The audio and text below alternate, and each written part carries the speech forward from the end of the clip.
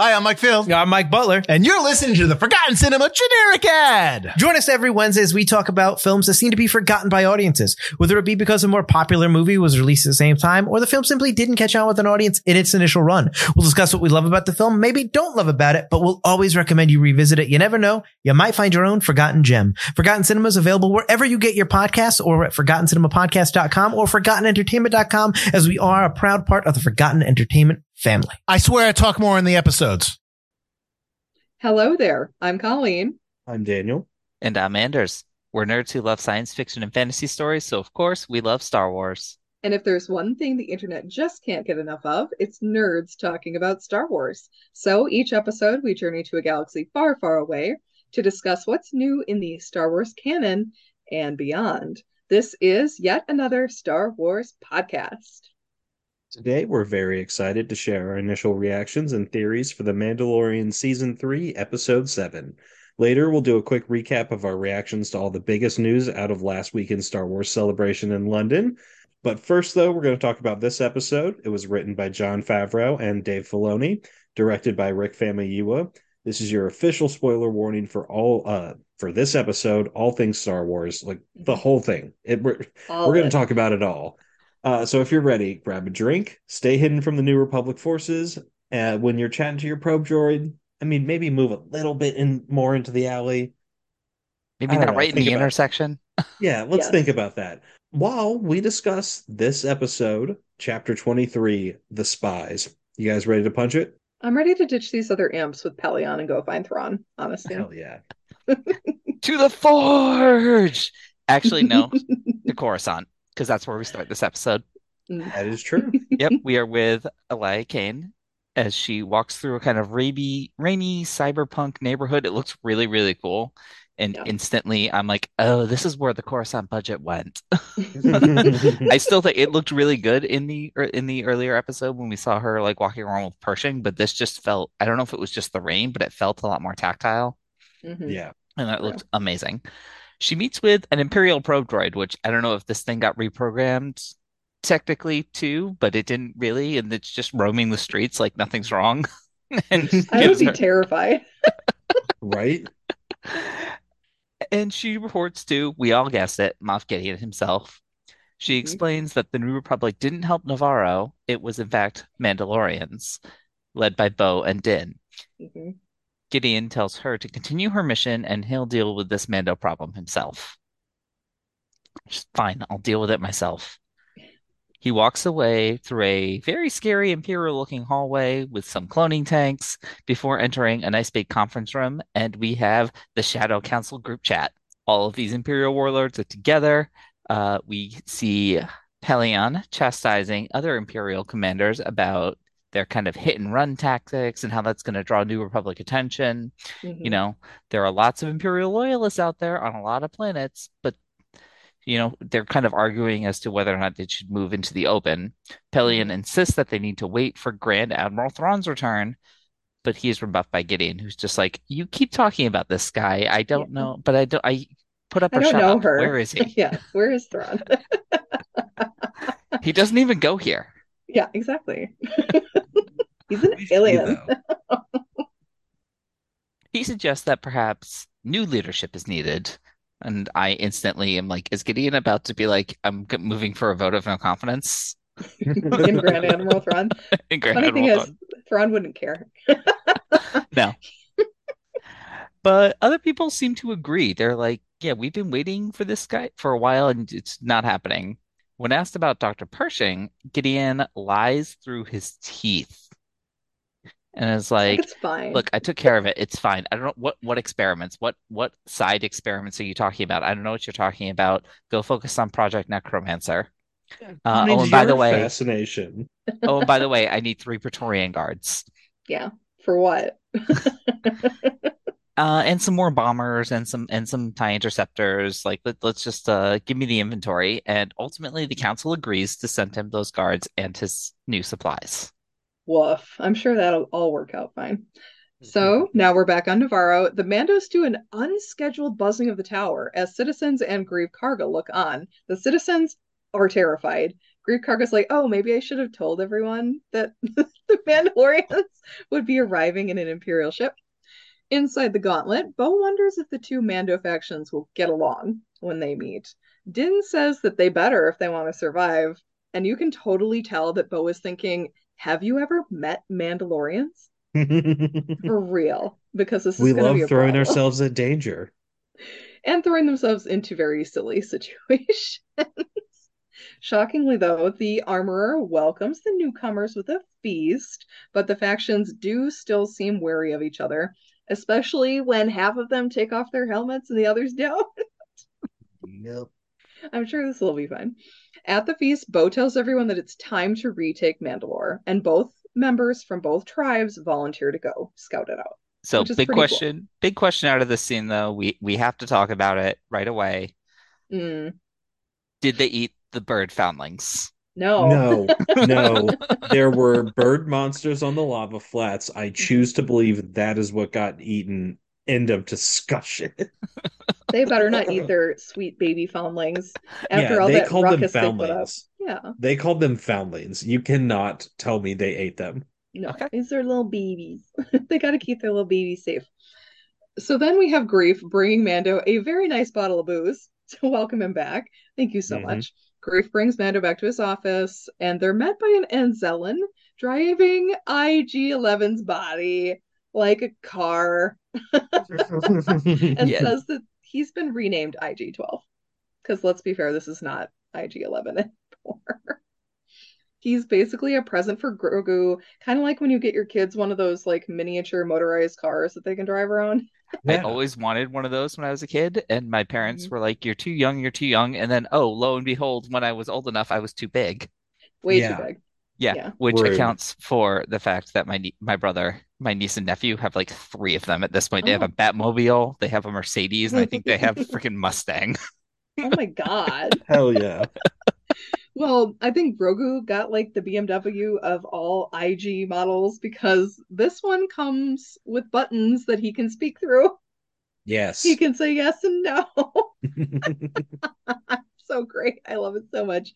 He repeatedly tells Din no, mostly, or yes, as they walk around the Navarro market, which is hysterical. Din looks like every single harried parent that you have ever seen, with his now overgrown son in his vehicle. Grogu tries to steal food and then basically makes Din pay for everything that Amazing. he either eats or destroys. I You love break that it, you little bought it. gremlin. I love He that little is gremlin such a so little much. shit in this, and it's fantastic. I mean, the first time he's got real freedom. So Hmm. the following day, Bo leads them to Mandalore, and the two groups finally get to see what happened to Mandalore's surface. And it is rough. Some of them talk about being there while others Hmm. weren't. So it was eye-opening for some of them. They plan to find the forge and scout the area before bringing anyone down from the main fleet. A Hmm. large land ship moves towards them, and it's filled with Mandalorians. They're remnant of the Night Owls who remained on Mandalore during the Purge. Bo is forced to explain that she did surrender to Gideon in the hopes Hmm. of saving her people. Hmm. Unfortunately, once Gideon had the dark saber, he bombed the planet, destroyed ships that tried to flee, just completely went back on his word like a So sad. disgusting douchebag. And this is after the Night of a Thousand Tears, after they surrendered. Like he's a monster. Yeah. Bo War manages, crimes. yeah, he loves them. Bo manages to keep everyone together by saying that Mandalorians together are too strong for anyone to defeat. It's always their own internal struggles that destroy them. And she is right. Yep. In private, Den comes up and acknowledges his loyalty to Bo. He believes that she should be the one to unite their people, though Bo is still skeptical. She thinks the dark saber is the only thing that you can unify them, but Den says, "Hey, that's kind of a load of crap. We follow you because of your loyalty, your leadership, like who you are. You're like we've seen who you are. Like we follow you for that." Mhm. Yeah. So nice Not some moment. shiny sword. Half expected him to call her a queen and bend the knee. Ah, if only he'd bent the knee. I don't think Mandos are very big on bending the No, they're not. knee. But I mean, he did. He said some very nice words. He did. Din can be very eloquent when he wants to be. The Mandalorians continue their search for the Great Forge. The armorer says, "Hey, we found these new Mandos. Let me take the ones that are seriously injured, like up to the fleet, because Mhm. we have medical supplies there." Yeah. Axe and Paz Vizsla get into a little bit of like a bro off about a game of checkers. Wild But shit. and Mm. Bo is standing there like, no, we can't interfere. This is how Mandos do things. Yeah, they're measuring We their knew this. dicks. We gotta let them. We knew this would happen. Let's just let it Mhm. happen. And then Grogu intervenes So push cute. and pushes them apart. So It's nice. just like slamming the no button, and it's Hmm. so Yeah. freaking adorable. You How can't can say they no not to the stop? baby. No, you can't. No. And it kind of diffuses the situation. But then their ship is attacked by a large dino monster, not a mythosaur, Not a mythosaur. Yes. No, this not is a a mythosaur. land dino. Yes. It is not a seafaring dino. And then the Mandalorians are kind of forced to retreat underground. Hmm. They do find the remains of the forge, but they are ambushed by Imperial armored commandos, armored in Beskar. Yeah. Hmm. Mm. As the Mandalorians gain the upper hand in the fight, the Imperials actually do start to flee. This should not be alarming in any way. No, this is not Yeah. too easy at all. No. That's so. Unfortunately, as the Mandos pursue these Imperial troops, a trap is sprung very effectively. Moff Hmm. Gideon arrives, very Vader-esque drama king action, in his own Beskar Dark Trooper armor, followed by even more of these Beskar-clad troopers in jetpacks. They restrain Din and take him away as Gideon monologues to the Romanian Manos and asks Bo for the Darksaber back. Basically, he's a real dick about it, you guys. We've got to stop meeting like this. I wanted to punch Ugh. him in the face so bad. I love Oh Giancarlo man. Esposito. He was He's perfect. Yeah, this so scene is good. why you hire him. Yes. Exactly. Hmm. He's just, oh God, he's amazing. Uh, but he's still a piece of shit because he orders his bombers and ties to attack the Mando fleet in orbit. Bo uses the Darksaber to cut a hole in the blast doors to escape, and Paz covers them. Bo calls for him to leave too, but he stays behind and closes the blast door to make sure that everyone gets away. Did not have to And do that. I He just did gotta not. say it. He did not. He He did could have not. closed the door from the oh, other side, Yep. and the door is but still then they closed. could reopen it. No, because then he would use his giant gun to blast the controls. I mean, it's their base. I feel like they could have gotten it open pretty well. There's a lot of them that he takes out. Like He he has to does. fire so much that his gun overheats, and that doesn't stop him. He just detaches it, Again, throws the it into first time this another has ever Imperial. happened in Star Wars, just like the jetpacks running out of On fuel, this is the screen. first time this Yes. has ever actually happened. Hmm. On screen, anyone who has ever played a Battlefront game is like, "Oh, I understand. I know what's happening here." So Blaster overheats, throws it into another Imperial. He takes down all of the Imperial Beskar commandos, Hmm. and it looks like maybe he can get away even though his jetpack is busted. But then they didn't call him in for nothing. The Praetorian Guards arrive and they cut him down. He Yeah. fights bravely, but they leave him to die. Yeah. And He's too he tired at is, this point. yeah. He put up a hell of a fight. I honestly think that he did need to do that sacrifice because if he didn't hold them off, that's a lot of those Imperials that could have gone after them. Like that gave He them died time to get bravely. away. Yeah. He died as he lived, full of piss and This is the vinegar. way. This is the way. This is the way. It was it was very emotional, even though we're not very attached to Paz. Imagine poor little Ragnar when he finds out that his Yeah. dad died, even if he died bravely. Like, let the kid take off the helmet and see if the actor can cry. Give it to us. We want to see it. Okay, so next we're going to head into our reactions and favorite moments from this episode. I really enjoyed it, mainly because of the cold open and every scene with Giancarlo Yeah. Esposito. He is fantastic. No notes, one of the best villainous actors of all time. Besides Hmm. that, the episode, I think, did a really great job showing the tension between our little Mandalorian factions. Like a checkers game sets up a crisis. Of course it did. That is so Mandalorian. Like, Mandalorians, they ruined Mandalore. I mean, And look, they really I did. got Let's be that fair. fight. I understood. I mean, it was a very macho, we're showing our muscles kind of fight.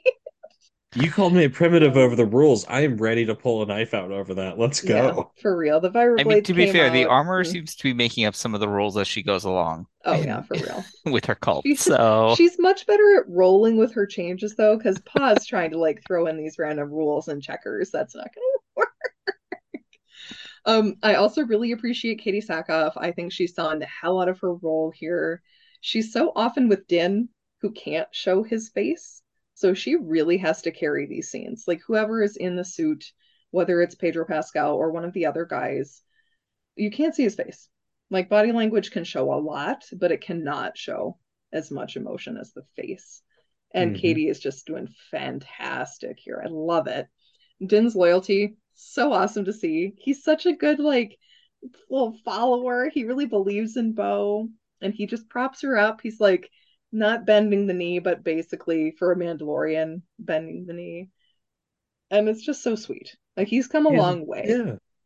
He's He's like like, her I finally general. found a real leader because he's not following the armor anymore. Like, let's be real, he's Yeah. not. no, I have questions about that though. Hmm. I think he kind of Is he going to get divided? is, Like, yeah, I would like to see if he's going to be divided in that way because it would make sense for him to kind of develop this loyalty to Bo after they've had this time together. But we mhm, haven't seen him like struggle with what came before and what he was raised on. right. There hasn't been a clash of ideologies yet. Right. I think that's kind of Daniel. How about you? How did you feel about this episode? I thought this was a great way to set up the tension for the finale. I mean, it was really good. We got some amazing Mandalorian action. We got to look into the Imperial Remnant factions, that behind the scenes Shadow Council. I love the So remnant. cool. Not gonna lie, the remnant So stuff is cool. always fun because they're Oh such yeah. assholes.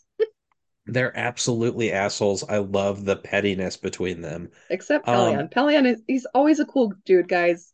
I'm sorry. I know he's supposed to be like a villain, but he really Thrawn is more villainous outwardly than Pelion. Pelion's just an What old was that great guy, comment? virgins of wants Thrawn to our is a kill it. what? I said military. more villainous than. I didn't say outward villain. Pelion for real though, he's not a villain in like any way, shape, or form. He wants to get Yeah. shit done. He wants to protect people. And even here, you're like you can tell he hates these people. I'm sorry, These but are if you're participating in something called the Shadow Council, I don't think you're that good of a person. he might know that it's called might not know that it's called that though either because he was gone when it was formed, so we don't even know like if they're calling themselves that Yeah. or he's No, they like do I'm call just waiting themselves for that. Thrawn. He's Yeah. They like I'm say it waiting Yeah. in for the Thrawn scene. though. Did they? Okay. Yeah. Yeah. They do. Yeah. I was screaming So too hard, guys. I saw the mustache and I knew it was Belly. I mean, a Okay. one-to-one adaptation, basically. That's amazing. Yeah, I just thought they did really well. Like they played into the tension of that opening scene really well, where you never knew like when are the Imperials going to pop up, and we kind of expected them from above the whole time, and then slowly realizing they were coming from below. That was a great way to do all that. Yeah, I'm so excited for the finale. Well done. Yeah. I think that all of the kind of issues we had with last week's, my primary one being kind of the balance of elements, that was Mhm. Hmm. all perfect in this episode. It did such a great job. It had just the right amount of humor, just the right amount of Grogu, who's kind of been taking a back seat a lot. We got a lot of really good Din. We got lot of really good Bo. We got action. We got plot threads coming together. Everything was just written and presented to us really, really well here. And I am so excited for next week, for this week, for the finale. I know it's this week. Like what? Yeah. This week? What? Hell yes. I'm so excited. My friend does not watch Mando until it's all out, and then she binges the whole thing. I'm very excited to see what she says as a binger versus us who watch it like piece by piece. Hmm. Because I'm Yeah. guessing her ideas of it are going to be a lot different from ours. Um, yeah, I'm ready. I'm ready for the finale. I know we're not going to see Thrawn, like we're just not, but I'm excited to see where they're going to take us. Like torture chamber time. Are we going to see Pedro Pascal's face? Here we go. Yes, we will. I'm Yeah. really hoping so. Give us Pedro's face. We really deserve it. Favorite moments from the episode. I'm not gonna lie, my favorite part was the cold open. It's not even close. I am a Legends head. I love Pelion. I love Thrawn. I love anything that has to do with like the Imperial remnants coming together and arguing like a bunch of petty bitches. It's just so great. They're all chewing the scenery like crazy, except Pelion. He's just like the old granddad. He's like, you guys, we should settle down with the hit and runs. It's not really a good idea. I loved that. We already talked about the weapon overheating. That happens a lot in the Legends novels too. And like battery packs running out for the blasters. It's not like everlasting. The only thing that Yeah. really is lightsaber. So yeah, you're not going to get that. I like having Paz have to deal with this. He's had to deal with his jetpack and his gun. Hmm. Well, now he doesn't have Poor to deal with buddy. anything. No. Consequences, baby. Daniel, Oh how man. about for you? I mean, my favorite single shot of the episode has to be the fleet appearing over Mm, Mandalore because that was just, oh, chef's kiss, really beautiful, cool. well done. Favorite sequence has to be the Mandalorians versus the Beskar troopers when they're in the forge area. I thought Hmm. it was a really good job. The Mandalorians at first trying to fight them like they would any normal enemy, realizing they're wearing Beskar. And then you see the Mandalorians, after being surprised for a second, switch it up and start really effectively taking them down. And you can see through that, oh, these Mandalorians, they're used to fighting people with Beskar. They've killed a lot of each other. They Yep. know what to do. Like, yeah, let me just get in between the armor plates. Let me just do a little gun fu here. And I mean, Gun it fu, leads to yes. some amazing shots. It was just a really fun fight.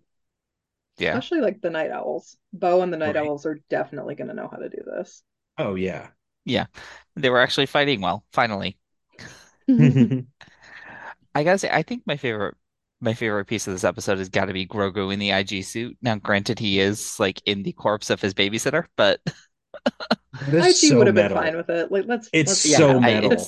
it's just you have to just kind of like accept that droids Mhm. are quite literally built differently and have different Yes. things than people are. So it's just we take it, but it's just so cool because it makes him so much more mobile. It allows him to be within the action a lot more.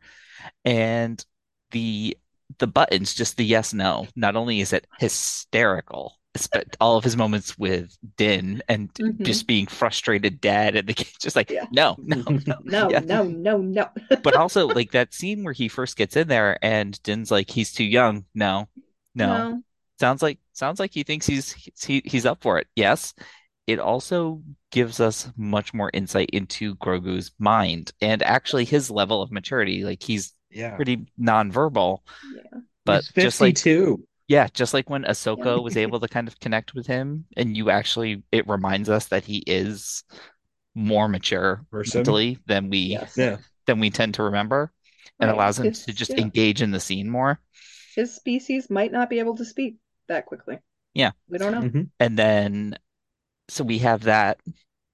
I know some people have had some questions about like why he didn't use the Force in the battle, and I'm sure that there's plenty of you can work yourself into circles explaining it. My Yeah. just general theory is, I mean, Jedi use the Force when it's convenient for the plot of the scene. Yeah.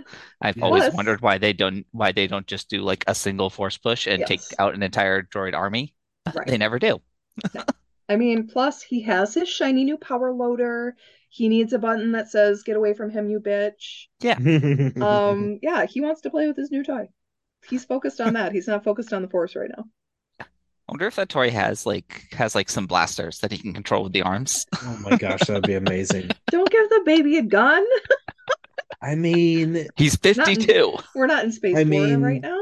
give him a gun. Give Says him the a gun. guy from Florida. Yes, that's the As guy. the guy living in Florida, yes, give the baby a gun. Give the 52-year-old baby in an exosuit a gun. I'm so serious. He already has space magic. Why not give him a gun? What's the worst that can happen?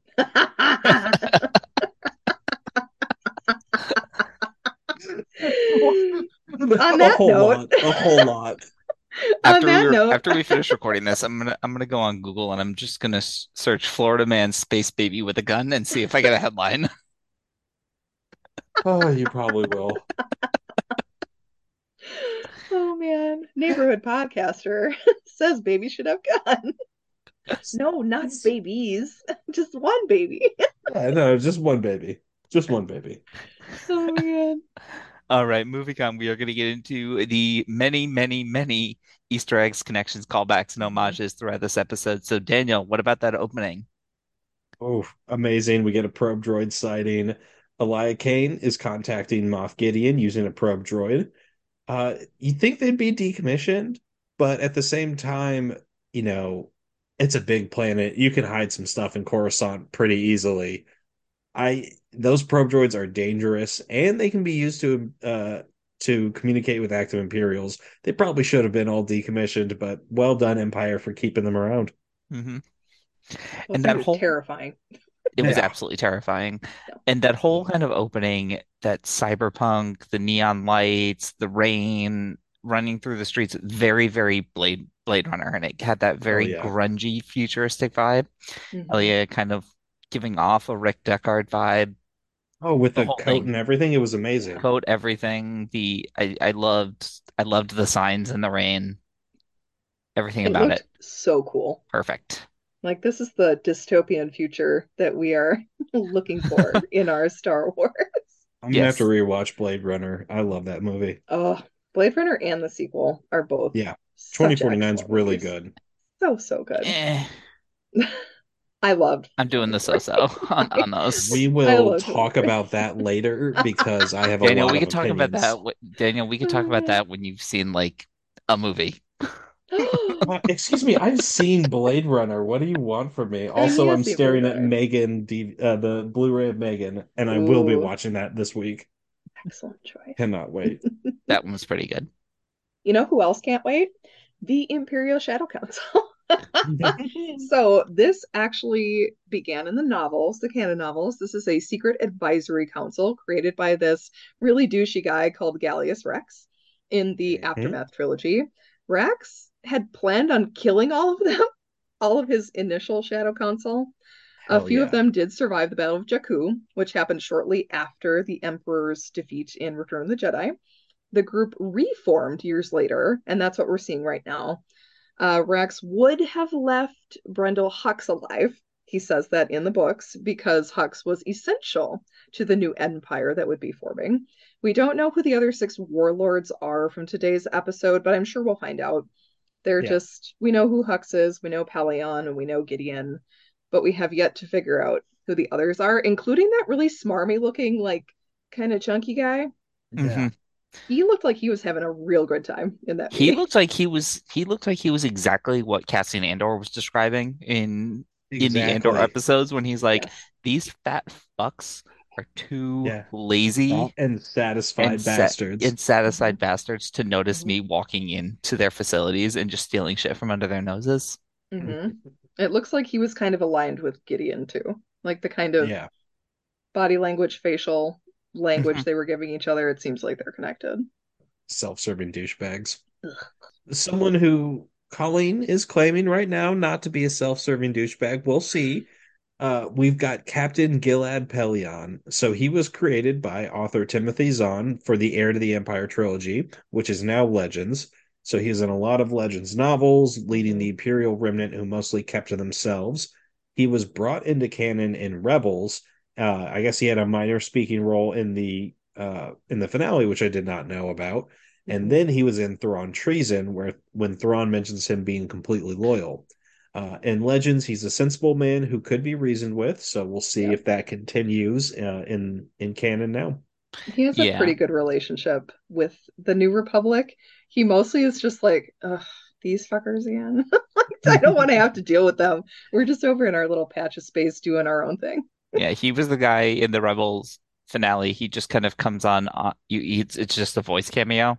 Yeah. And like Thrawn's Yeah. like, "What are you doing?" And he's just like, "They came out of nowhere. I don't know Yeah. what's going on. We're being destroyed by space whales."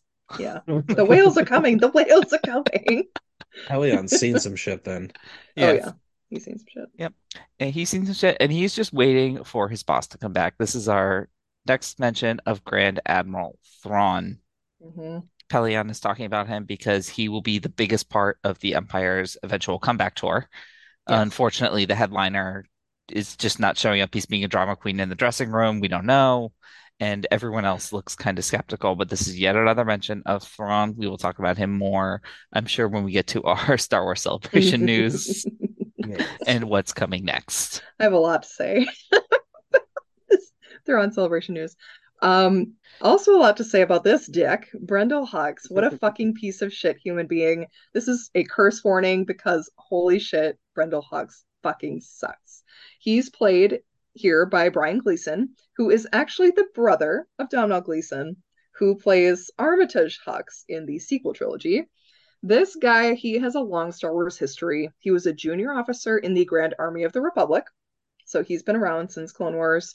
He was then made commandant of Arcanus Academy that specialized in training Imperial officers. He was almost killed during the siege of Arcanus, but was rescued and appointed a member of the Shadow Council. He's responsible for recruiting Captain Phasma to the First Order. This is like one of his very loyal dogs, basically. He has a lot of very loyal children that follow him around. Groomer. This is what a groomer looks like, Yeah. folks. This douchebag. Of course, though, he's eventually betrayed by her and his son, who's a legitimate son, who he was a real dick to, even though they Yeah. look identical. This is fine. Ray And Sloan is He's a the piece basically of like, shit. yeah, he's a piece of shit. Ray Sloan knows that. She sees baby Hux and is like, can you like get the kids to not kill me while we're in the unknown regions? Lots of crazy stuff happening in the novels with this, like the Phasma novel, the Aftermath novels. If you're interested in knowing about Brendel Hux, check those books out. Yeah. What's he So into, Daniel? Hux is working on Project Necromancer. So we think that is the plan to bring back Palpy. That sounds kind of in line. Gideon was doing his own cloning thing, so the Imperials are not on the same page there. Thrawn would probably not approve of this plan either. It's a bit too grandiose with very little chance of success. Yeah, Rebuilding the naval fleet would probably be his priority. Although in Legends, apparently Thrawn did have a clone of himself made, so you never know. he did. But I mean, his clone is probably not nearly as complicated as a force wielding one. no. No, Exactly. So, definitely. And next up, a an Easter egg that is conspicuous by her absence. Mm, Where is Grand Admiral Ray Sloan?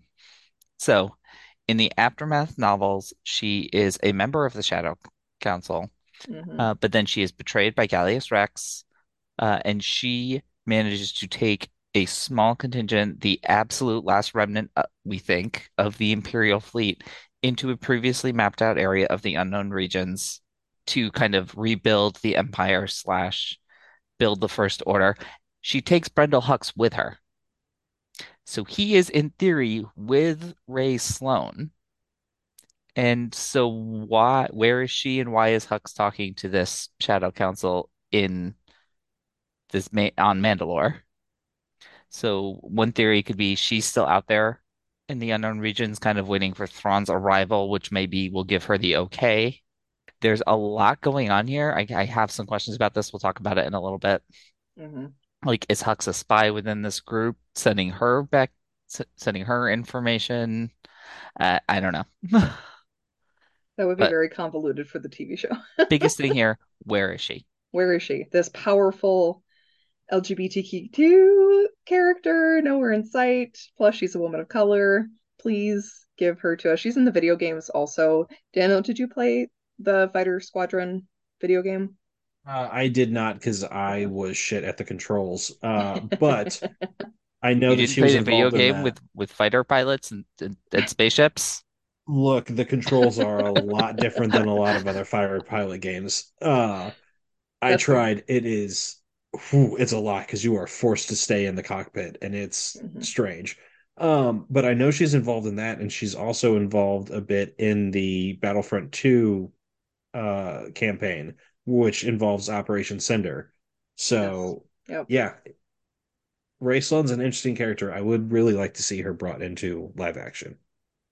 Same. Yeah. Give her to us, you cowards. You know who they weren't cowards to give us? The Praetorian Guard. These guys are kind of like the Imperial Royal Guard who protected Palpy in the original trilogy, but the Praetorians were created to protect Supreme Leader Snoke. Great job, guys. Great, great job. They're highly trained personal bodyguards, so Gideon requesting them is pretty much a big ask. This is like, hmm, you gonna get assassinated, or is that what you're afraid of? Basically, yes. They Like, yeah, specialized in several forms of martial arts, but were unable to defeat Kylo Ren and Rey in The Last Jedi. So these are these red robed figures who are very good. Like they're very able fighters. yeah. But fighting against two Force users, I think, was too much for them. Hmm. It looks so sick though. And I Mm. swear if we get a name drop of a Chani martial arts, I will scream. More Thrawn hints this episode with the mythosaur painted on the underside of the Mando's Imperial ship. Thrawn's ship, the Chimera, had his sigil painted on it as well, so nice little wink towards him. Yeah, he's coming. Oh Lord, he's coming. Yep. And who else came back, guys? We had that little Oh, Anzelian who brings the shiny new IG-12 Yes. droid body to Grogu, and Grogu immediately goes up to him, and the Anzelian gives him the exact same response he did when Grogu tried to squeeze him before. Ah, baby. Like, no, And he get does away not from want to do it. me. bad baby, no squeezy. Bad baby, no Stop it. squeezy. And then Grogu gets in there and he immediately starts pressing that button. Yes, yes, yes, yes, yes. He wants to have the hugs. And Yep. that voice box in IG-12, that's not just a random voice. Those yes nos are in fact still voiced by Taika Waititi, who played Yes. IG-11. I love it. Yes. He just stops by Yes. for He just calls it and a does this little voicemail. thing. Yeah. Yes. Yes. No. No. They're like, it won't take long, we promise. This is great. You know what else is great? The Melu run spotting. Grogu, who's Hmm. riding in his new IG mech suit, decides to stop by a street vendor in Navarro and get a little snack.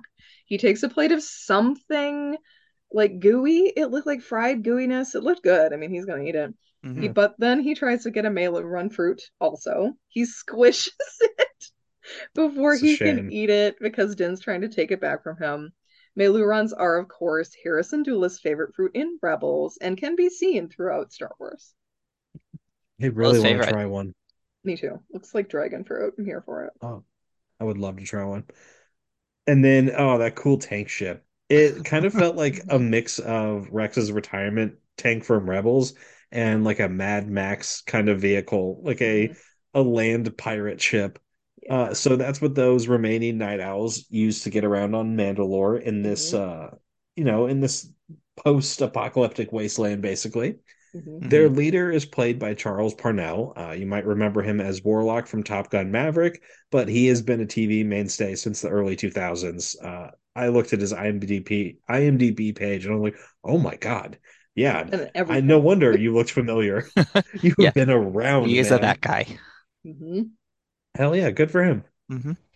All right, next up we have Bo's kind of very emotional speech about what happened after the Night of a Thousand Years and what led to the Purge. So she tells her story of surrender to Gideon, to all the Mandalorians assembled at that table. After the Night of a Thousand Tears, she went to Gideon and gave up the Darksaber. And then, of course, he betrayed her surrender and carried out the Purge, destroying the rest of the planet. We still don't Piece of know shit. Yeah. if like Fucking other awful. planets in the system were quite eradicated. If I mean, we don't really know what happened to Concordia with the Right. cult that was there. Also, this clarifies for us something I'd been kind of wondering for a little while now with the difference between the Night of a Thousand Tears and the Purge itself. Mm-hmm. They kind of would use them interchangeably, but this actually makes them separate events, Yeah. separated by a very distinct action on Bo's part. Yeah. I think the Night of a Thousand Tears, most of their military forces were killed. Yeah. Hmm. And then the people all died during the purge. It's Wow. Mandalore. The people are the military. It was rough, rough stuff happening in Sundari. Oh man, that's okay. I'm fine. Everything's fine. You know who else was eradicated? Death Watch. Uh-huh. According to the armor, they are officially no more. She says that they were disbanded due to them being part of the reason that Mandalorians were torn apart. Sure, we totally believe you, armorer. Hmm. Totally. Absolutely. You might not call yourselves Death Watch anymore, but you are called the Children of the Watch. Yeah, kind Apples of feels don't like your fall far spiritual from the tree. successors. Exactly. So still, I'm kind of like, wording is very important. It was a rebranding. It was a Yeah. rebranding. Yes. They We are hired no a longer PR going to firm. tear everyone apart. Yeah, the PR firm was definitely hired in the creation of this name. Yeah. Oh my gosh. Bo's talk of uniting is in contrast with her past. Bo has come a long way since she was Pre Vizsla's lieutenant in the Clone Wars. She was a member of Death Watch back then, so she was against her own sister Duchess Satine's pacifist views, and Hmm. she herself helped drive Mandalore apart. Yeah. She was a terrorist. She was Hmm. wanted by the Mandalorians. Hmm. Um, I mean, she was wanted by the security forces. She wanted to bring them into their old warlike selves. She Hmm. was going to do anything she could to get it. She really was a huge reason why they are splintered up today. And now she has grown to appreciate that Mandalorians are strongest when they're together. She has really flipped from who she used to be. Yeah. And she realized no one could defeat them. It was their internal struggles that brought them down, and she is really determined to stop that. Yep. And Mhm. I hope you can do it, Bo. Maul wouldn't have been in there, man. Let's face it. Yeah, Maul would yeah. not have been in there if it weren't for Death Watch and Pre Vizsla. Hmm. Yeah. Yeah.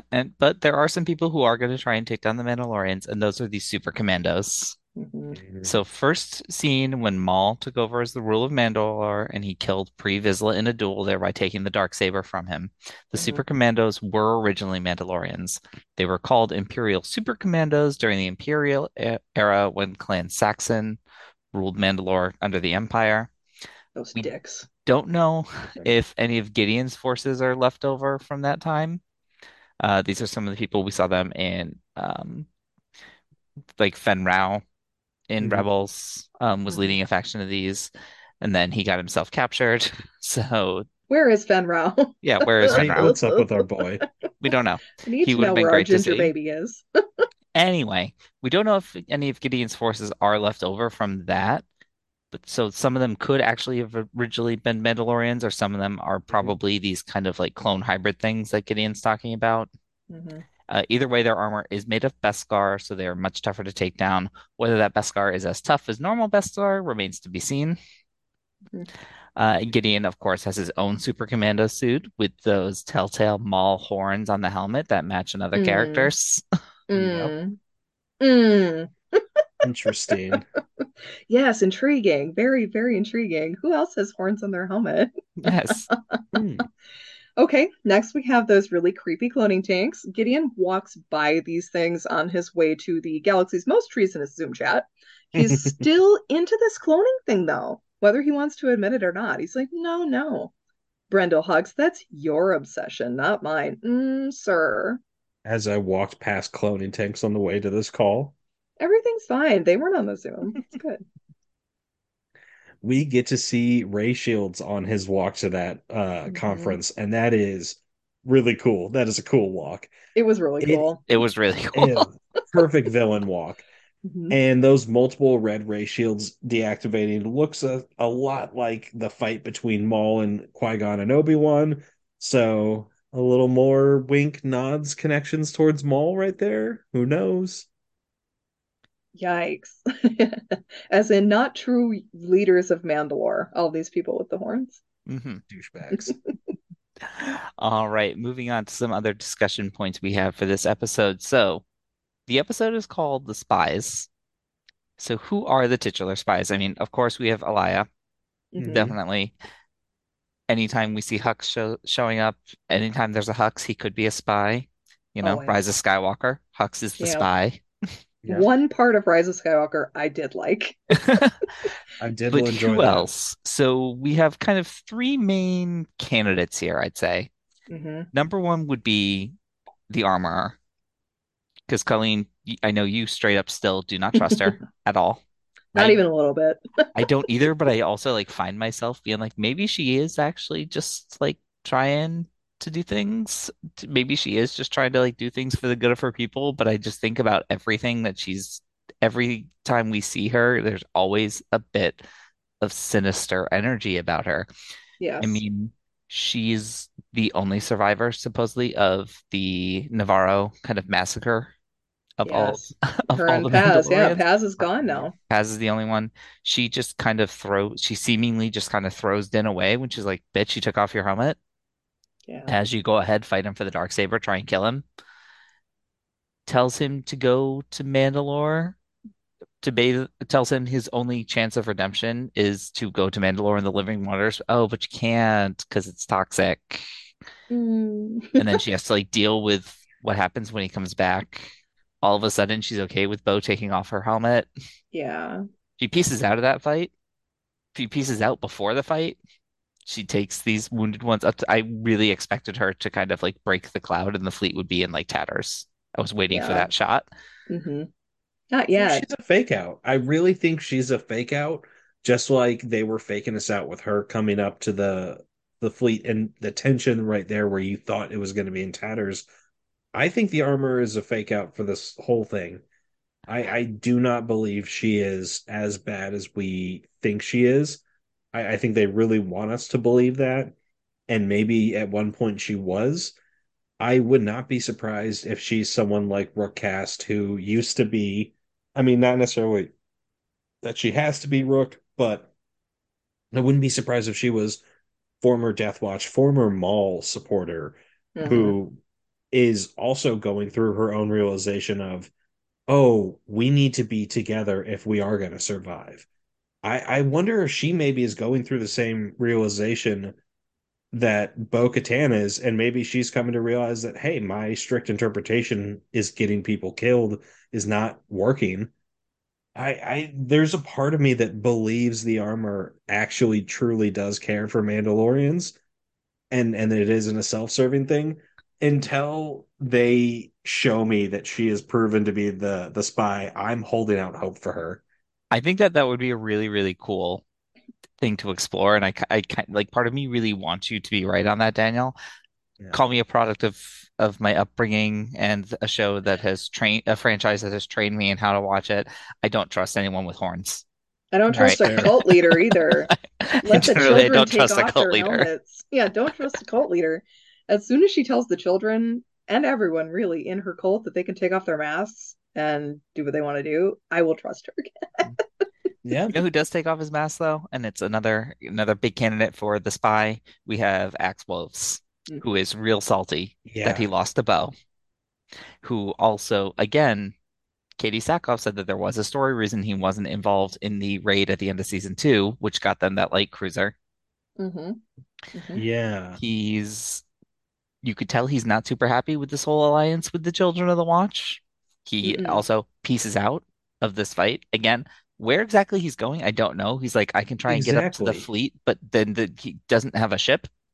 I don't know if he thinks he Exactly. has enough fuel in his jetpack to make it, or if he can just at least get to a point to communicate with them. Mm.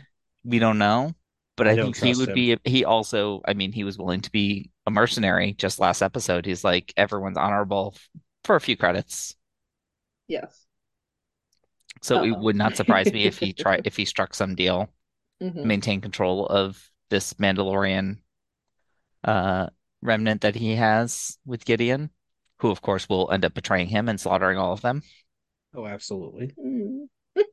And then lastly, we have these random Mandalorian survivors who have somehow been living on the surface of this planet and didn't know that there was an Imperial base right there and didn't and weren't discovered by said Imperial base, Suspicious.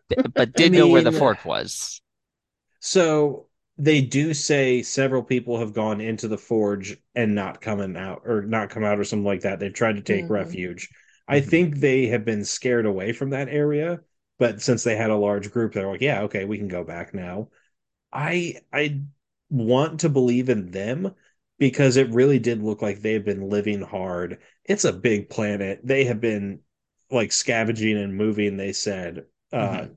this whole time. And I kind of believe them because they would have been able to tell if one of these guys had messaged the Imperials. Like it's not that big of a ship. Like they were all kind of cramped in together, like Yeah, they got themselves killed in the firefight. Like you could see several of them got murdered by Imperials. that's true. It yeah, like they were part of the fight. They were part of the uh you know, they were actually helping. So I don't think it was them.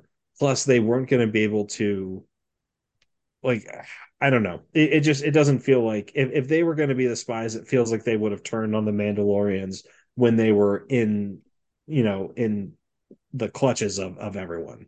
Like when Bo-Katan was trying to cut open the door, I feel like that was the perfect moment where they could have Mm, been like, "Ha, surprise, we're working with them." Hmm. right. So, yeah, Yeah. I want to believe those are just, I wouldn't down on their imagine luck guys. I wouldn't imagine if it turned out that they were plants from Gideon. I would imagine that they were like had been prisoners for the last several years, and he's just been like psychologically torturing Hmm. and brainwashing them the entire Hmm. time. And now he has a reason to kind of deploy them and be like, "Hey, that's Bo-Katan. She's the reason you're here." There's some absolute dark stuff that I hadn't Yeah. or that I hadn't thought of, and ooh, I Yeah, don't know I if they think can wrap all that up in one yeah. episode, I don't know if they could. That would be a lot. but if this were a book, I can totally see that happening. Mhm. Mm. Okay, so my question was besides plot armor, why capture Din if you know he doesn't have the dark saber? Like, why did Gideon, I mean, separate him first of all, but of course, Din was the first one to go charging headfirst into an ambush. But why keep Din alive? Like, why take him to this questioning room? What do you guys think? I think it could be a couple of things. I think you might know that he is a means of getting your hands on Grogu again. Hmm. Mhm. If Gideon is determined to move forward with this cloning thing and needs that little test subject with his high M count, Yeah. and you know that he and Din have this strong bond, that would be one reason to have that kind of leverage. You also know that Din and Bo have been working together. Elia tells him in that opening scene that the two of them led that charge on Navarro. Hmm. Yeah, So he it's a would way be to, taking out one of her generals. yeah, having one of her generals, having some leverage over her potentially Hmm. again, or just getting information on her. Yeah. I mean, we're also forgetting that Gideon is a petty little bitch. Yeah, he is. And Din has gotten one over on him two season finales in a row now. Yeah, this His idiot. pride is hurt. He's like, okay, I have my fresh new Beskar armor. Fuck you. Look at me now. I'm gonna take your helmet off. I'm gonna piss you off, and I'm gonna like rub salt in your wounds before I kill you because look at Mhm. me. I need to massage my ego. Yes, massage. I love a massage. I do too. Let's all go get massages. Uh, Oh my God, please. Anders, I think this last question is yours. Yes, all right. So this episode was co-written by Dave Filoni, who, as one of the creative driving forces behind the show. Actually, this is only the fourth episode that he's penned Mm. along. So he wrote obviously the Jedi, back in season 2 with Ahsoka because no one else touches her but him. Mm-mm. Mm-mm. And I think it was The Foundling was the other one he did this season. And he did like one episode in season 1. So my question here, and this kind of gets back to my worry from last week. Colleen, if you remember, I was Mm. worried that we were going to kind of yada yada over the whole, like, did we know that the Imperials were here or not? I was so happy to be proven wrong with that this week. So I'm on Yes. record. I was proven wrong. I was glad it worked out so well. So going back to Hux and Grand Admiral Sloane, our knowledge from the books and some of the comics and video games, the kind of established canon that we had pieced together from Hmm. disparate sources at this point, Sloane Gallius Rex effectively meant for the Empire to completely die, Yeah. and then but he had been kind of mapping out the unknown regions, at the Emperor's bequest. And then Sloane, after taking him out, kind of carries out that second part of the plan, right? She takes the fleet, escapes to the unknown region, takes Hmm. Hux with her. Hmm. While they're out there, she kind of becomes the first supreme leader. Hux, finds and recruits Phasma and some of her people. Great, great details on that. If you read the Phasma novel, it's awesome. Hmm. He's training the child soldiers. So that's all Great guy. happening. That's all happening. Hmm. But here we have Hux in the Shadow Council, seemingly connected to what's going on in the main part of the galaxy. My question is kind of like we have all these different plans, and it's really just not clear of kind of who's involved in what at what point. Hmm. And if Hux is running Project Necromancer, supposedly, which if we take at its most likely candidate, that's the cloning project to resurrect Palpatine, which is taking place on Exegol. In the Now, unknown regions. out in the unknown regions. Now, based on what we know, it seems that people in the First Order didn't really know about that. Right. Like we had the main source we have of that is Richard E. Grant's reveal in Rise of Skywalker, because he Yeah. kind of like comes out. He's like, haha, I was actually secretly part of this other thing this whole time. Right. Which And seems to so, be Project Necromancer. which Yeah. would be Project Necromancer. So why are we kind of here with that? And why would Hux be involved in that if he thinks he's part of the First Order? And I mean, Palpy always had plans on plans on plans. Right. So maybe Hux does too, or So Sloane does. is there a good explanation to kind of connect all these threads together? My worry here, Mm. and again, this is a worry that I'll be super happy to be proven wrong, but we have evidence in the past of Dave Filoni kind of fudging with other established canon to suit his own Hmm. needs. Hmm. So the one of the main examples would be those four last episodes of the Clone Wars. A lot of Hmm. people were confused by the color of Ahsoka's sabers because in the Ahsoka novel, she refers to them as her green sabers. She talks about burying them, talks about this like gravesite, and Dave Yeah. Filoni was kind of like, I mean, we fudged with it a little bit. We're not going to sweat the small details like that. Like it's fine. And Hmm. but at the same time, I think we on this pod were kind of like, we get it. It's like some small details like that.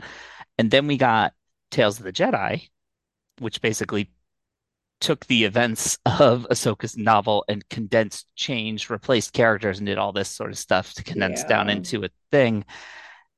And the sense that we got from Filoni when people questioned him about that, like, why did you mess with the events of a canon novel like that? He kind of said, I didn't write that book, therefore I'm not beholden to it, Right. Which is, mm, which is like kind Yeah. of fair, kind of not. Like we said, I remember we talked about on that pod that like Lucasfilm has a straight up story group whose job is to keep all this shit straight. yes, Exactly. literally And their And what job. and yes, Dave Filoni has done incredible storytelling. Hmm. He has done absolutely amazing things for this franchise, but does that give him carte blanche to mess with that? And so I'm a little worried that he's just like, I thought Hux was cool, so I'm going to stick him here. I'm not beholden to what's been established in these other books. Yeah, I which is think alarming. That I don't I like. no, I That think I wouldn't though like, that and we're a I little really too hope ahead I'm of wrong on that. ourselves. Yeah. The only reason I think we're too ahead of ourselves is because we know that this is all going to build up, jumping ahead to what we're going to talk about later on. We know this is building up towards a movie at Hmm. some point, crossing over between Mandalorian, Ahsoka, Ahsoka, Skeleton Skeleton Crew. Crew. Yeah. Yeah, Hmm. all this. So I think that we can stitch this all together. We still have a lot of TV to go. We have this Hmm. movie to go. The movie's not going to happen for like 6 or 7 years. I feel like they have plenty of time to stitch this all together and show us how this is all percolating. Hmm. I feel like there is a way to make this work where just because the Emperor told people what to do, that doesn't mean they did it the way it was supposed to. Like things were supposed to go the way Gallius Rex was told. They didn't go that way. Other Mhm. people are doing their own things. You've got people like Gideon who's doing his own plans.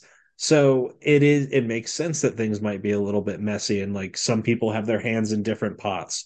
Totally The fair. older crew, Yep. yeah, the older crew understand what's going on with things like Project Necromancer and all that because they are OGs, while younger people like the younger Hawks don't really know what's going on because they're just first order lackeys who are here to keep things moving along until the final order can come.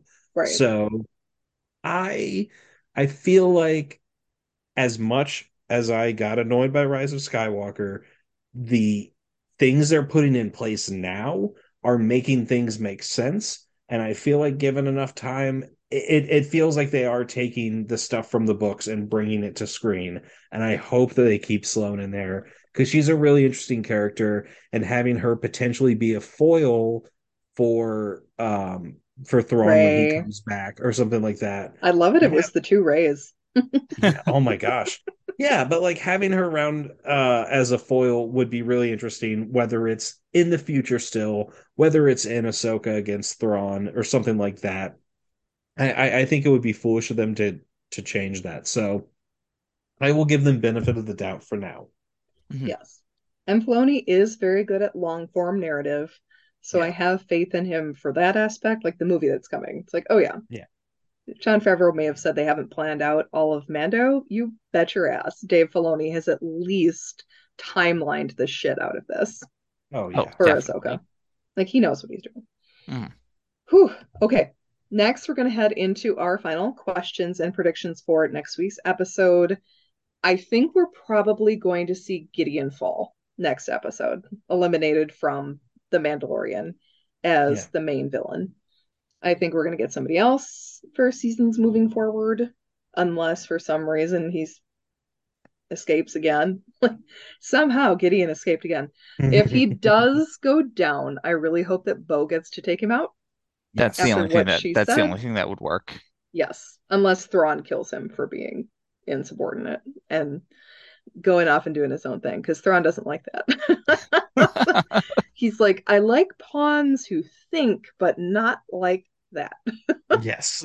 I like to know what's going on for the most part. I really still want to see Fen Rao. I think Kevin McKidd needs to join the series immediately so people stop shipping Bo with random people and not her real boyfriend. I'd love to see that the protectors were still out there, kind of doing their thing. Mhm. I mean, Anders, what are you I thinking? have to Oh, jump in real quick and say this yes. because this is tied to what you're saying. When the fleet leaves Navarro and then Mm, jumps to Mandalore, you see there are less ships. There are clearly less ships that left Navarro when they arrive on Mandalore. mm, I am holding out hope that some of the fleet went out to gather some other Mandalorians and rally them to the cause. That Like would Clan be Red. a yeah, that would be a fantastic way to get Finn Rao in there. hmm I mean, it's a great way to do it. I'm really hoping it would be amazing. That'd All be right, so sorry to cool. step on your toes Especially there, if Bo Anders. was like, I know where my ex-boyfriend, soon to be new boyfriend again, is. Go Mm-hmm. find him. Oh, Kevin McKidd. I think my main question for the finale is how and when will the mythosaur come into play? Because I mean that was Chekhov's mythosaur. Man, come Yep. on. We got to have it. Yeah. We saw another giant beast hmm to remind us that there are these great creatures here. So who will tame? I mean, it would make the most sense for Bo to tame it. But if you require hmm like a force connection to do it quickly, Yeah. that could be Grogu getting involved here.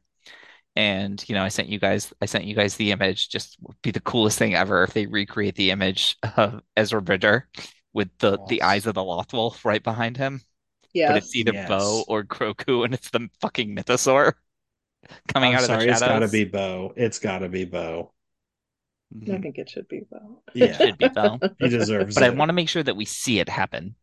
No Yes. Book of Oh Boba yeah, Fett where you just absolutely. like hmm where she runs away and then just comes back and happens to be riding the thing. Yes. Yes. No.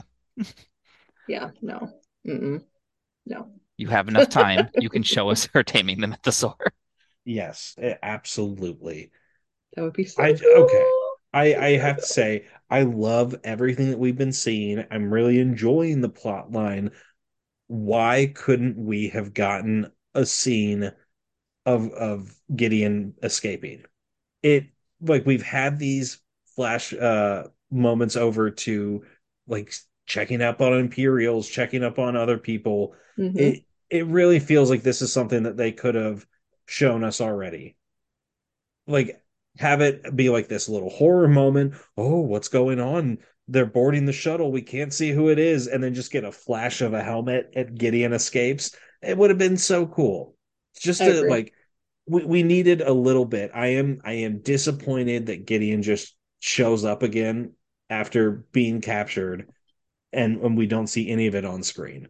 Like I the agree. actual events that we're getting, I'm enjoying. Just that is bugging me still. Like they wanted to create this mystery, but that would have been like an end of season Yeah. mystery, not necessarily mid-season. Yeah. I'm not opposed to the actions they took. I'm very confused on why a lot of this had to happen in Book of Boba Fett.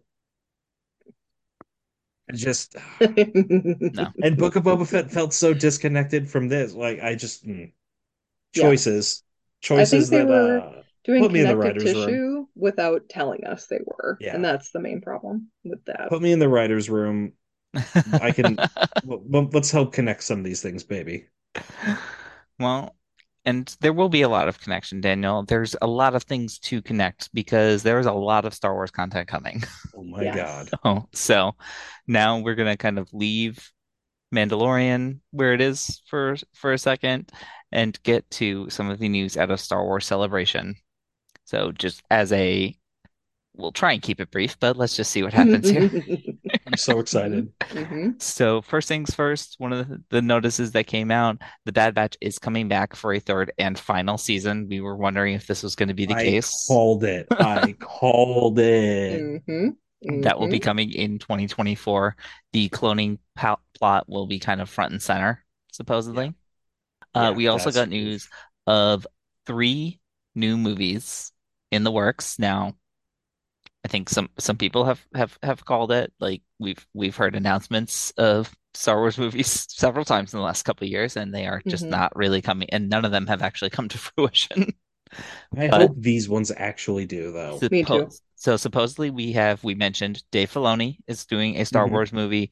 It will be it's a few years out and will Yeah. in theory finalize or conclude the connecting plot elements introduced in The Mandalorian, The Book of Boba Fett, Ahsoka, and Skeleton Crew.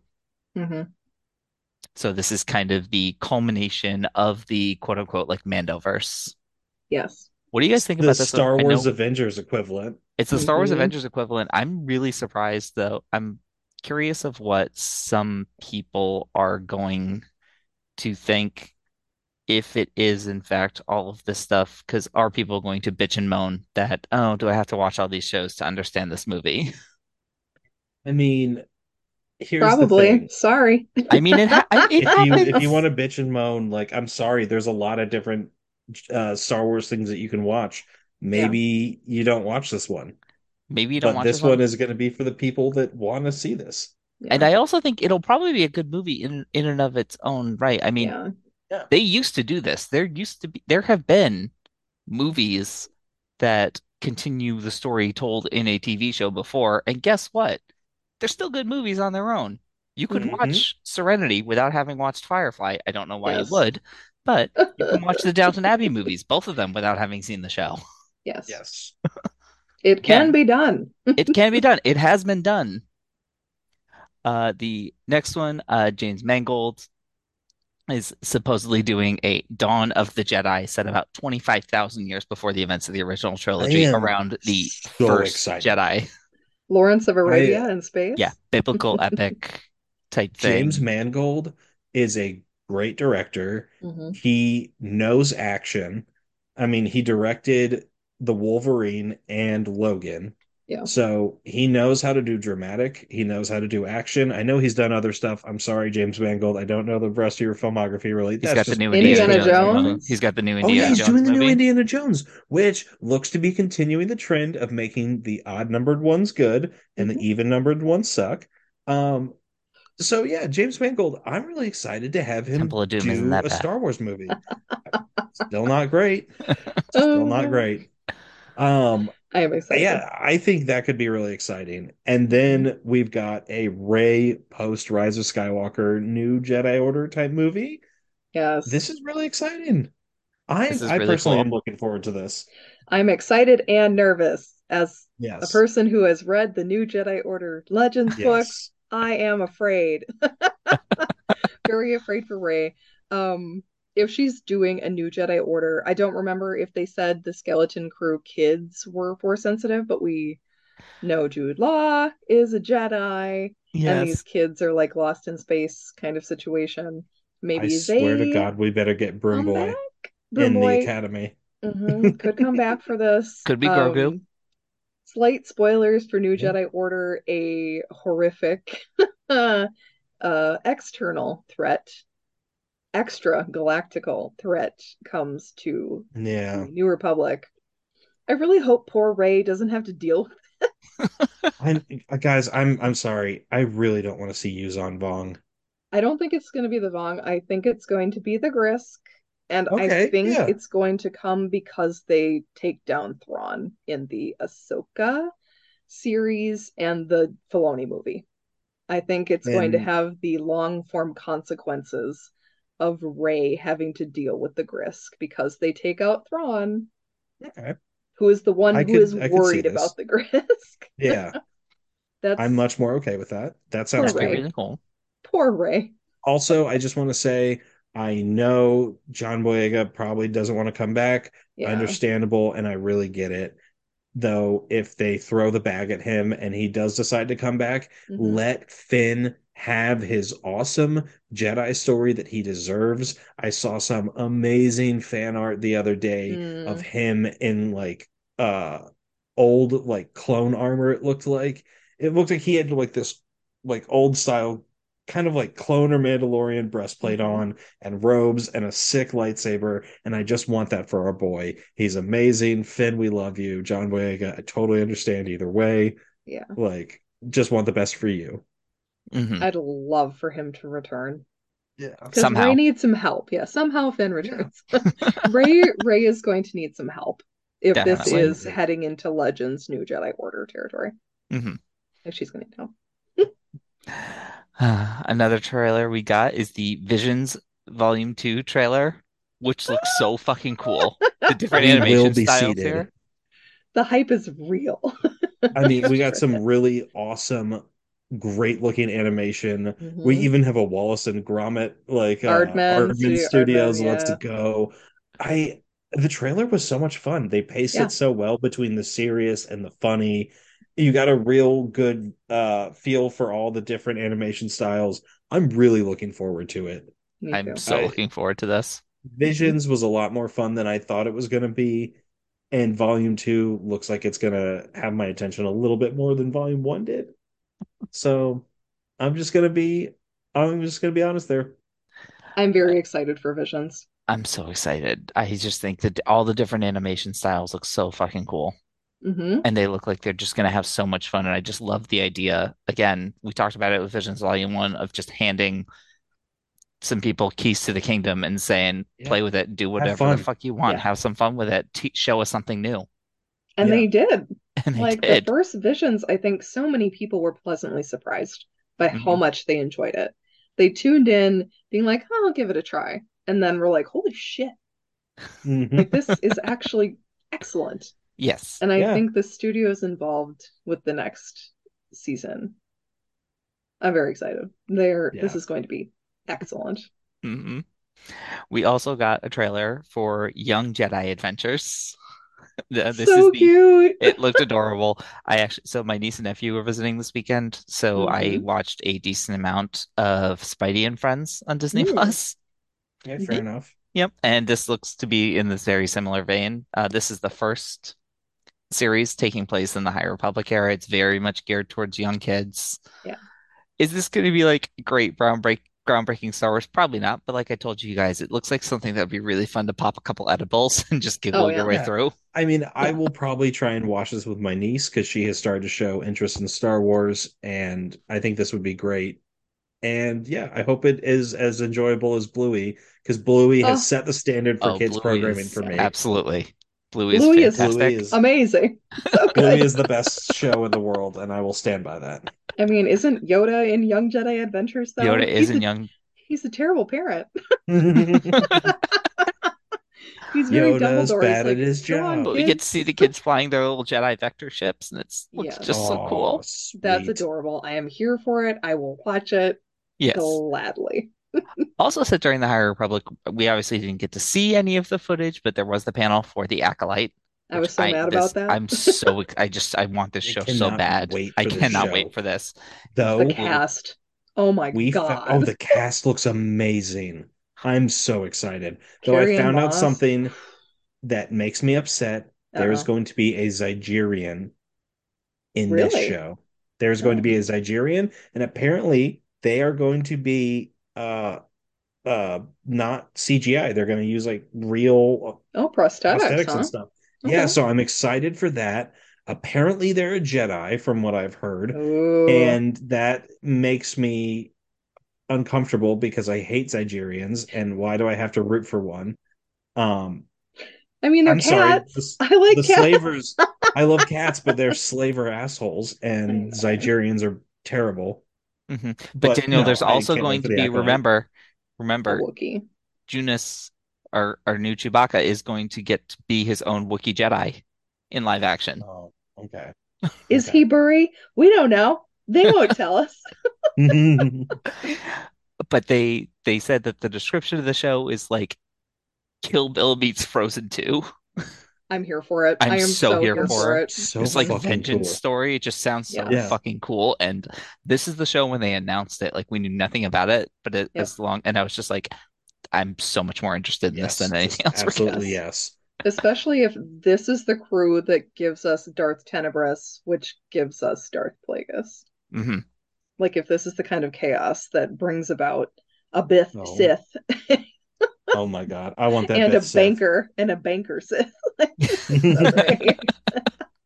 I'm How to Wall make the Street most by day, evil, Sith Lord by yes, how night. to make the most evil Sith in the galaxy. Make him a banker. He's a capitalist. God. Uh, Other piece of news we got. So the High Republic, which is this big publishing initiative that's been happening over the last couple of years, I think phase two is kind of towards its end, getting towards its end game at this point. They did announce Mhm. that they're going to kind of slow down the release schedule for phase three, which I think is the last planned phase. They just want to Okay, give yeah. the individual releases more time to breathe, let people kind of catch up on them. They tend to release a book kind of for every grade level in very quick succession. You get like a middle Okay. Yeah. grade's a young reader, a comic book, and a young adult novel, and like a full-on adult novel, all within All at like the a week, same all time. at the same time. I I'm fell behind. behind. I'm sorry, High I'm Republic. behind. You're fun though. You're I'm fun. behind. I tend to save all my Star Wars reading for the summer though, because that's Yes, it's a beach. beach It's a good read. call. Yeah. Yeah. Hmm. We got the announcement we are officially getting Tales of the Jedi season two, which I know we're all excited about. Plo Did Koon, we get please. any announcement of who is going to be in it or just that No, No, it's happening? just they're that it's rude. happening. No. Okay. I want Plo Koon, Kit Fisto. I Eyeless want Secura Tales would of be the really Sith. cool.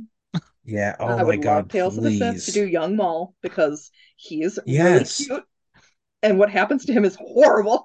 Oh, he went through terrible, terrible stuff It's right in up Dave Legends Filoni's and alley. canon. Like Yeah, yeah. all of Would be a his, great yeah, all of his stories are always tragic. That would be a great mirror to like the Ahsoka training one that we got. Would be the Maul Yes. training. Oh Oh my God, it's God, so horrible. yes. Where he has to kill his only friend, the droid. Hmm. My Yeah. God. I'm not I'm here for it. I'm here for them torturing Maul. Only to like give more gravitas to his character on screen. Yes. And we got some more news. Again, we didn't see any footage, but we got some news about Skeleton Crew. Jude Law Hmm. is officially playing a Jedi, which sort Wow. of maybe he's the son, maybe he's the secret son of a Jedi. I don't know. We don't know. I don't know. Oh, that was my one other candidate for the spy in the Mando season Jude finale. Law? No, not Jude Law. Sorry, I'm connecting several disparate threads here in my mind. So Oh, Fair enough. there was a random like ginger teenager yes. who was very heavily featured in a couple shots. He was like right next to Oscar Reeves a few times, and I'm just like, who the fuck is this kid? Corky. It's too old. He's too young to be Corky He's at too this young. point. He's too Yeah. young at this point to be Corky, but I still say Yeah. Jude Law could be Corky. He could be Ewan's son. I would love Oh my that God. so That would much be if he so was Corky ridiculous. Crease. I'm so here for that. Yes, and Skeletor is gonna have this kind of like Amlin, kind of like a Stranger Things type vibe Kids in with the unknown regions, here for it. kids on Yeah. speeder bikes. Yes. Yeah. Hmm. I'm excited for it. I'm down. Hmm. And then this piece of news didn't actually come out of Celebration itself, I'm pretty sure, but it was like right around the exact same time. So I'm just throwing it in here. Some news on The Mandalorian. So Rick Famuyiwa did say that kind of the end of season 3 is kind of it's kind of the end of the initial story that we were telling, right? And we've kind of noticed the show has been going through this sort of transitional phase all season. Mhm. And now the idea that the title, The Mandalorian, doesn't necessarily just refer to Din anymore like it did at the beginning. It's more about the Mandalorian people, Yeah. which kind of opens up the doors to a bunch of new stories. I don't know how much I fully agree with that. Like, we could have just done a spinoff called The Mandalorians I don't know, Woulda, coulda, like shoulda. and say it's an season anthology series two. about a lot of things. Like, Mhm. Season two was already, something that heavily featured Boba Fett. Season three heavily featuring Bo-Katan. Like it's already been baked into the show. I don't think it's that weird to me personally. I don't think it's Um, necessarily that yeah, weird, but I think that the difference between season 2 and season 3 is that in season 2, Din was still the driving force for it yeah, all. Yeah.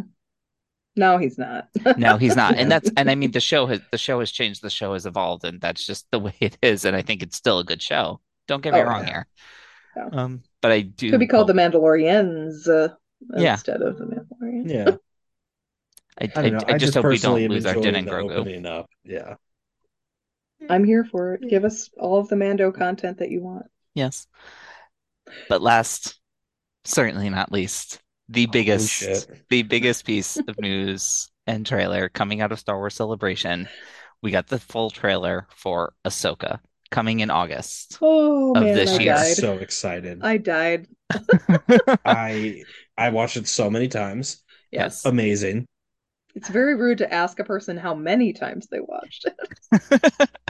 It was seen as many times as was needed. Yes, We'll just leave exactly. it there. Yes. Hmm. I'm sure, guys, we could probably talk for an hour and a half Yeah. about Oh yeah, this. definitely. In fact, we The were fact that contemplating we doing got just that, Thrawn but casting made Yes. me so happy. I'm so glad he's back. I'm so glad Lars Mikkelsen's back. Lars It, Mikkelsen is that's who officially we back. needed. I'm so glad that he has just been lying to us for the last year and a half. Thank you. One of Thank my you. favorite things that came out of Celebration is that Lars Mikkelsen basically corrected someone that was interviewing him who said, and Dave Filoni also said, that Thrawn is like the Moriarty of Star Wars. And Mm, Lars Mikkelsen was like, no, he's the Sherlock of Star Wars, which is ooh, what Timothy Zahn has always said. Thrawn has his own Moriarty in Legends. So Thrawn is Sherlock, and that is how Lars Mikkelsen is playing him. So I'm like, interesting. you get the character then, because it's like Filoni saying he's Moriarty is like, you don't understand who he who Thrawn is very well if you think that he is chaos incarnate like Moriarty is.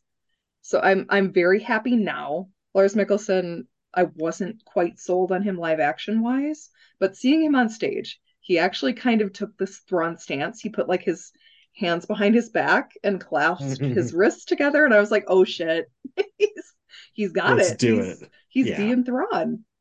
So now I am much more here for it. Very excited. Just like, oh, give us the footage, you cowards, not just the back of his head.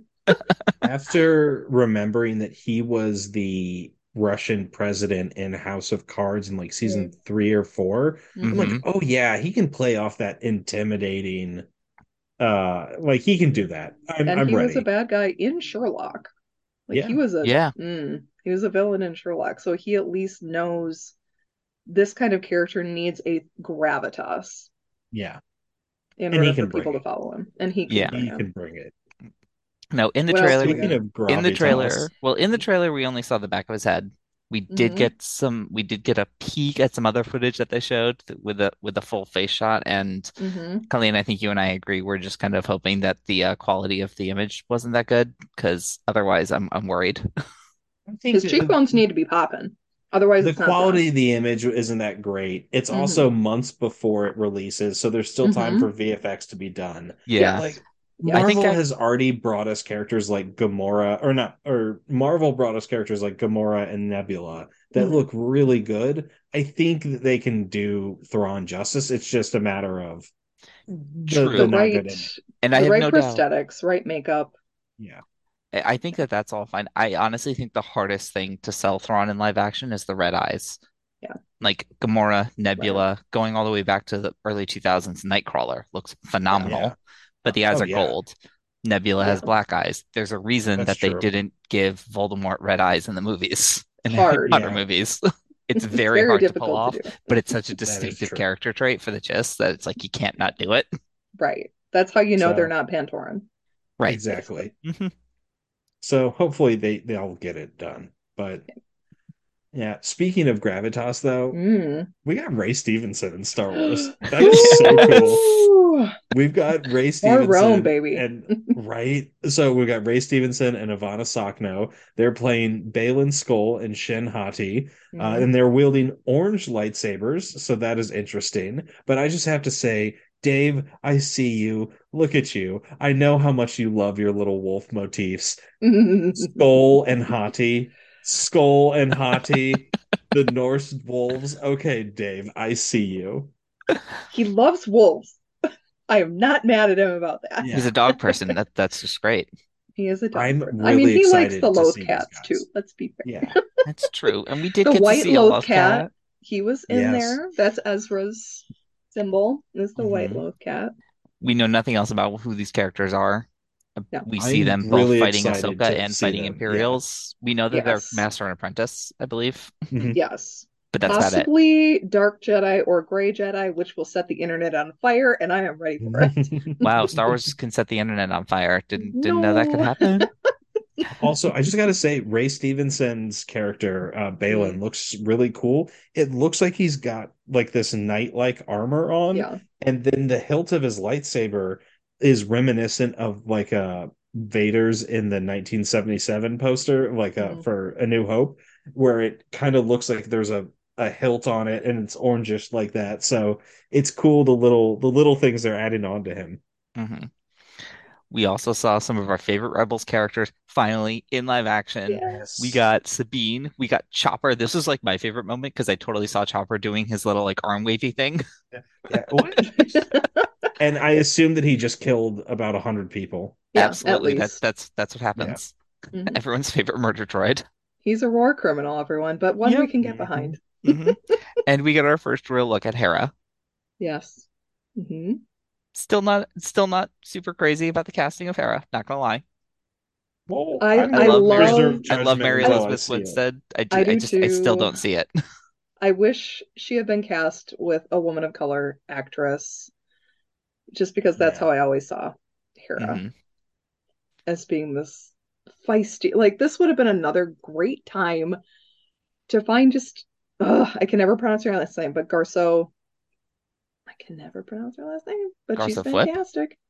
No, not Garza Whip. She's an I actress. was Oh, like, what the I heck are can you? never, not Garza Whip. No, I can never pronounce her last name.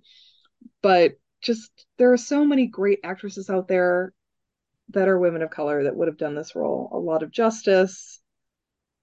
And I don't think Mary Elizabeth Winstead has like the height either, like to be this commanding presence. I'd love to see it. We'll just have to, yeah, yeah. I yeah, I hope to be proven wrong.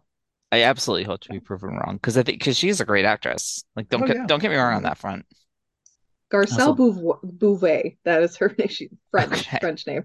Hmm. I can never pronounce her name right. That's who I wanted to play Hera. But we will give her a shot and see how she does. Oh, totally. Oh yeah. And then She I just mean has to be cool. we have the recasting of Sabine. I could have seen the voice actress potentially doing it. I It was think Tia poss could have done it. I honestly think though for the it I know Hollywood plays with this all the time. I honestly Hmm. think Tia's too old to She do might Sabine be at this point in the timeline. right. Yeah. Like I think there's a solid like 12 to 15 year age gap between her and this actress. I think, yeah, Natasha Liu Bordizzo. Yeah, And at least she thank you. is like an ethnic actress. Like she is a woman of color Mhm. playing an Asian A character. inspired character. Yeah. Yes. Same with Yeah. Ezra. Like we're Glad they getting didn't actors whitewash her. playing people of color, which is good to see. Yes. Great to see Yeah, that Jabba the Hutt don't cameo. whitewash these characters. We do love a good Jabba the Hutt cameo. Oh, poor man. sweet Ezra. You're only a hologram now, but we're sure we'll see you in at least the last episode of season 1 of Ahsoka. Definitely. I cannot wait. We also got some footage. Well, we didn't get to see it, but there is some footage out there of Sabine using Ezra's lightsaber, which Yes. is I'm so And here for. Mhm. riding a speeder, allegedly, that I Yes. maybe saw that. Yes. Maybe Mhm. saw a spaceship as well in that. Maybe Mhm. allegedly saw that. Maybe allegedly we saw the ghost, we saw the Phantom. Yeah, Maybe. Phantom 2. maybe. Well, Phantom Maybe 2 we was in the trailer. Yes, Yeah. Phantom 2 was in the trailer. I know some people were confused by that. And it's like, no, that's not the ghost. That's the Phantom Yeah. 2 that they acquired after Ezra destroyed the Phantom first Phantom. Womp womp. Oh man. And Just then watch one of Rebels. yes, and then I mean one other big thing to come out of this trailer, we have David Tennant coming back into Star Wars, Yes. returning as Huang, how do we say it? Huyang. Huyang. Sorry. Mhm. Yep. It's good. It's all right. Yes, the lightsaber Smith droid, Yes. who I apparently thought he was for sure dead, but I was 100% sure he was dead. Really interesting to see that he's back. If he mhm. doesn't show up and is like, "Hey guys, you should see what's happening on Ilum right now." Something is rotten in the state of Ilum, y'all. Yeah. Yeah. But he's a droid, so they don't listen. Yeah. Womp And womp. then, I mean, we didn't actually have this one in our notes, and I can't believe we didn't. But, the titular character, Ahsoka, Rosario, yes, Ahsoka, just giving the heir to the Empire shout out to Oh my Thrawn God. to make us think Amazing. about that, and just Mhm. generally kicking ass and taking names. Yes. She looks She phenomenal. looks fantastic. Yeah. I think Rosario has really proven that she's a great live action Ahsoka. Mhm. He really is. I'm Mhm. excited. I'm Loved excited for this hearing show. the heir to the Empire drop. That is ice creamed again. That is a Legends call out for the first book that Timothy Zahn wrote for the Legends Star Wars universe that introduced us to Thrawn, Pelion, Coruscant, Mm-hmm. first mention of Coruscant, and Mara Jade. So maybe Mara Jade is in our future. We don't know yet. It's Never possible. You know. never know. Yeah, we can Let see. Luke have sex, please, Lord. That's the real reason he went off for so long. It's because Yes, he had his heart broken he did. Yep. and he Mhm. became jaded Last Jedi Luke. And Oh then man. the news that was not in the trailer, Mhm. but it broke completely separately. We have Wes Chatham being cast in Ahsoka, and they don't actually name him, but he is described as Thrawn's right-hand man. So, Colleen, is this? Is this my second husband? Second husband, Eli Vanto. Is that you? Um, I would love this casting. He is from the Expanse. He plays Amos in the Expanse, and he is fantastic He's on that phenomenal. show. Eli is supposed to be a little bit more brown, like he's a little bit more a person of color, at least in the Thrawn comic, he was. So I'm kind of like, maybe he's not. Maybe he could be playing a chiss that Thrawn picked up along the way in his adventures in the unknown regions. So we don't know That who would he be is cool. yet. I would love to see Eli though. Even if it's not it would be great. So many Mhm. people he could be, but Thrawn's right-hand men in Legends and canon are Eli and Pelion and Karen Farrow, but she did not go into the unknown regions with him. So it's hard to say who he is. If it is Eli, I would love it so much. He's a space cowboy boy, everybody. He's from Space Texas. And he does not put up with Thrawn shit. So this would be a great sounding board, I think, if Eli is included in the series. Well, fingers crossed then, because that does sound fun. I'm here for anything and everything that is Timothy Zahn adjacent. Uh, Dave Filoni has said that he has spoken with Timothy Zahn about the show and about Thrawn's creation in live action. I'm really hoping that he did. Because Yes. if he's like straight up villain like we got in Rebels, that's not gonna fly. Because Yeah. that's It not flew in Rebels. Because it kind worked for the of. time. It worked for the time being because they didn't Yeah. need a villain to be really, really three-dimensional. Like he did have his moments in Rebels where he showed his kind of more unhinged side, his not as collected side, but not nearly as much as Zahn would have probably put into the character. So this is another thing, like we were talking about before, where Dave might skirt over details from the books. And I'm really, really hoping that he was not lying when he said that he consulted Timothy Zahn for Thrawn, because it needs to hit. Like Thrawn needs to hit and hit well. Hmm. All right, anything else that you guys want to talk about?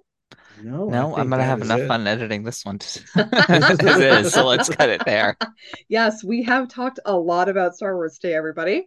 So thank you for joining us today. You can find us on Twitter and Instagram at YASWPod. Follow us wherever you're getting your podcasts and hit that follow button. Check out our previous episodes on the main Star Wars films and other great Star Wars content, including Vision Season 1 if you want to kind of catch up. Check out all the offerings in the Forgotten Entertainment family at ForgottenEntertainment.com. You can find Anders and me, and sometimes Daniel as a guest star on Bohemian Geek Studies podcast. You can find my Star Wars book reviews on BohemianGeekStudies.com. And of course, join us next time as we break down the Mandalorian Season 3 finale. I can't believe we're already here, you We're guys. already here. I cannot wait. I will be waking up so early on Wednesday to Yes. watch this. Oh yeah. I will too. And I don't wake up early for anyone. Mhm. Gentle listeners, I just don't. Just Pedro. Just Pedro. I Only would wake up Pedro. early for him. As we all do. Until then, everybody, remember, your song is not yet written. Fucking poet, man. What a great line. Bye, everyone. Bye, everybody.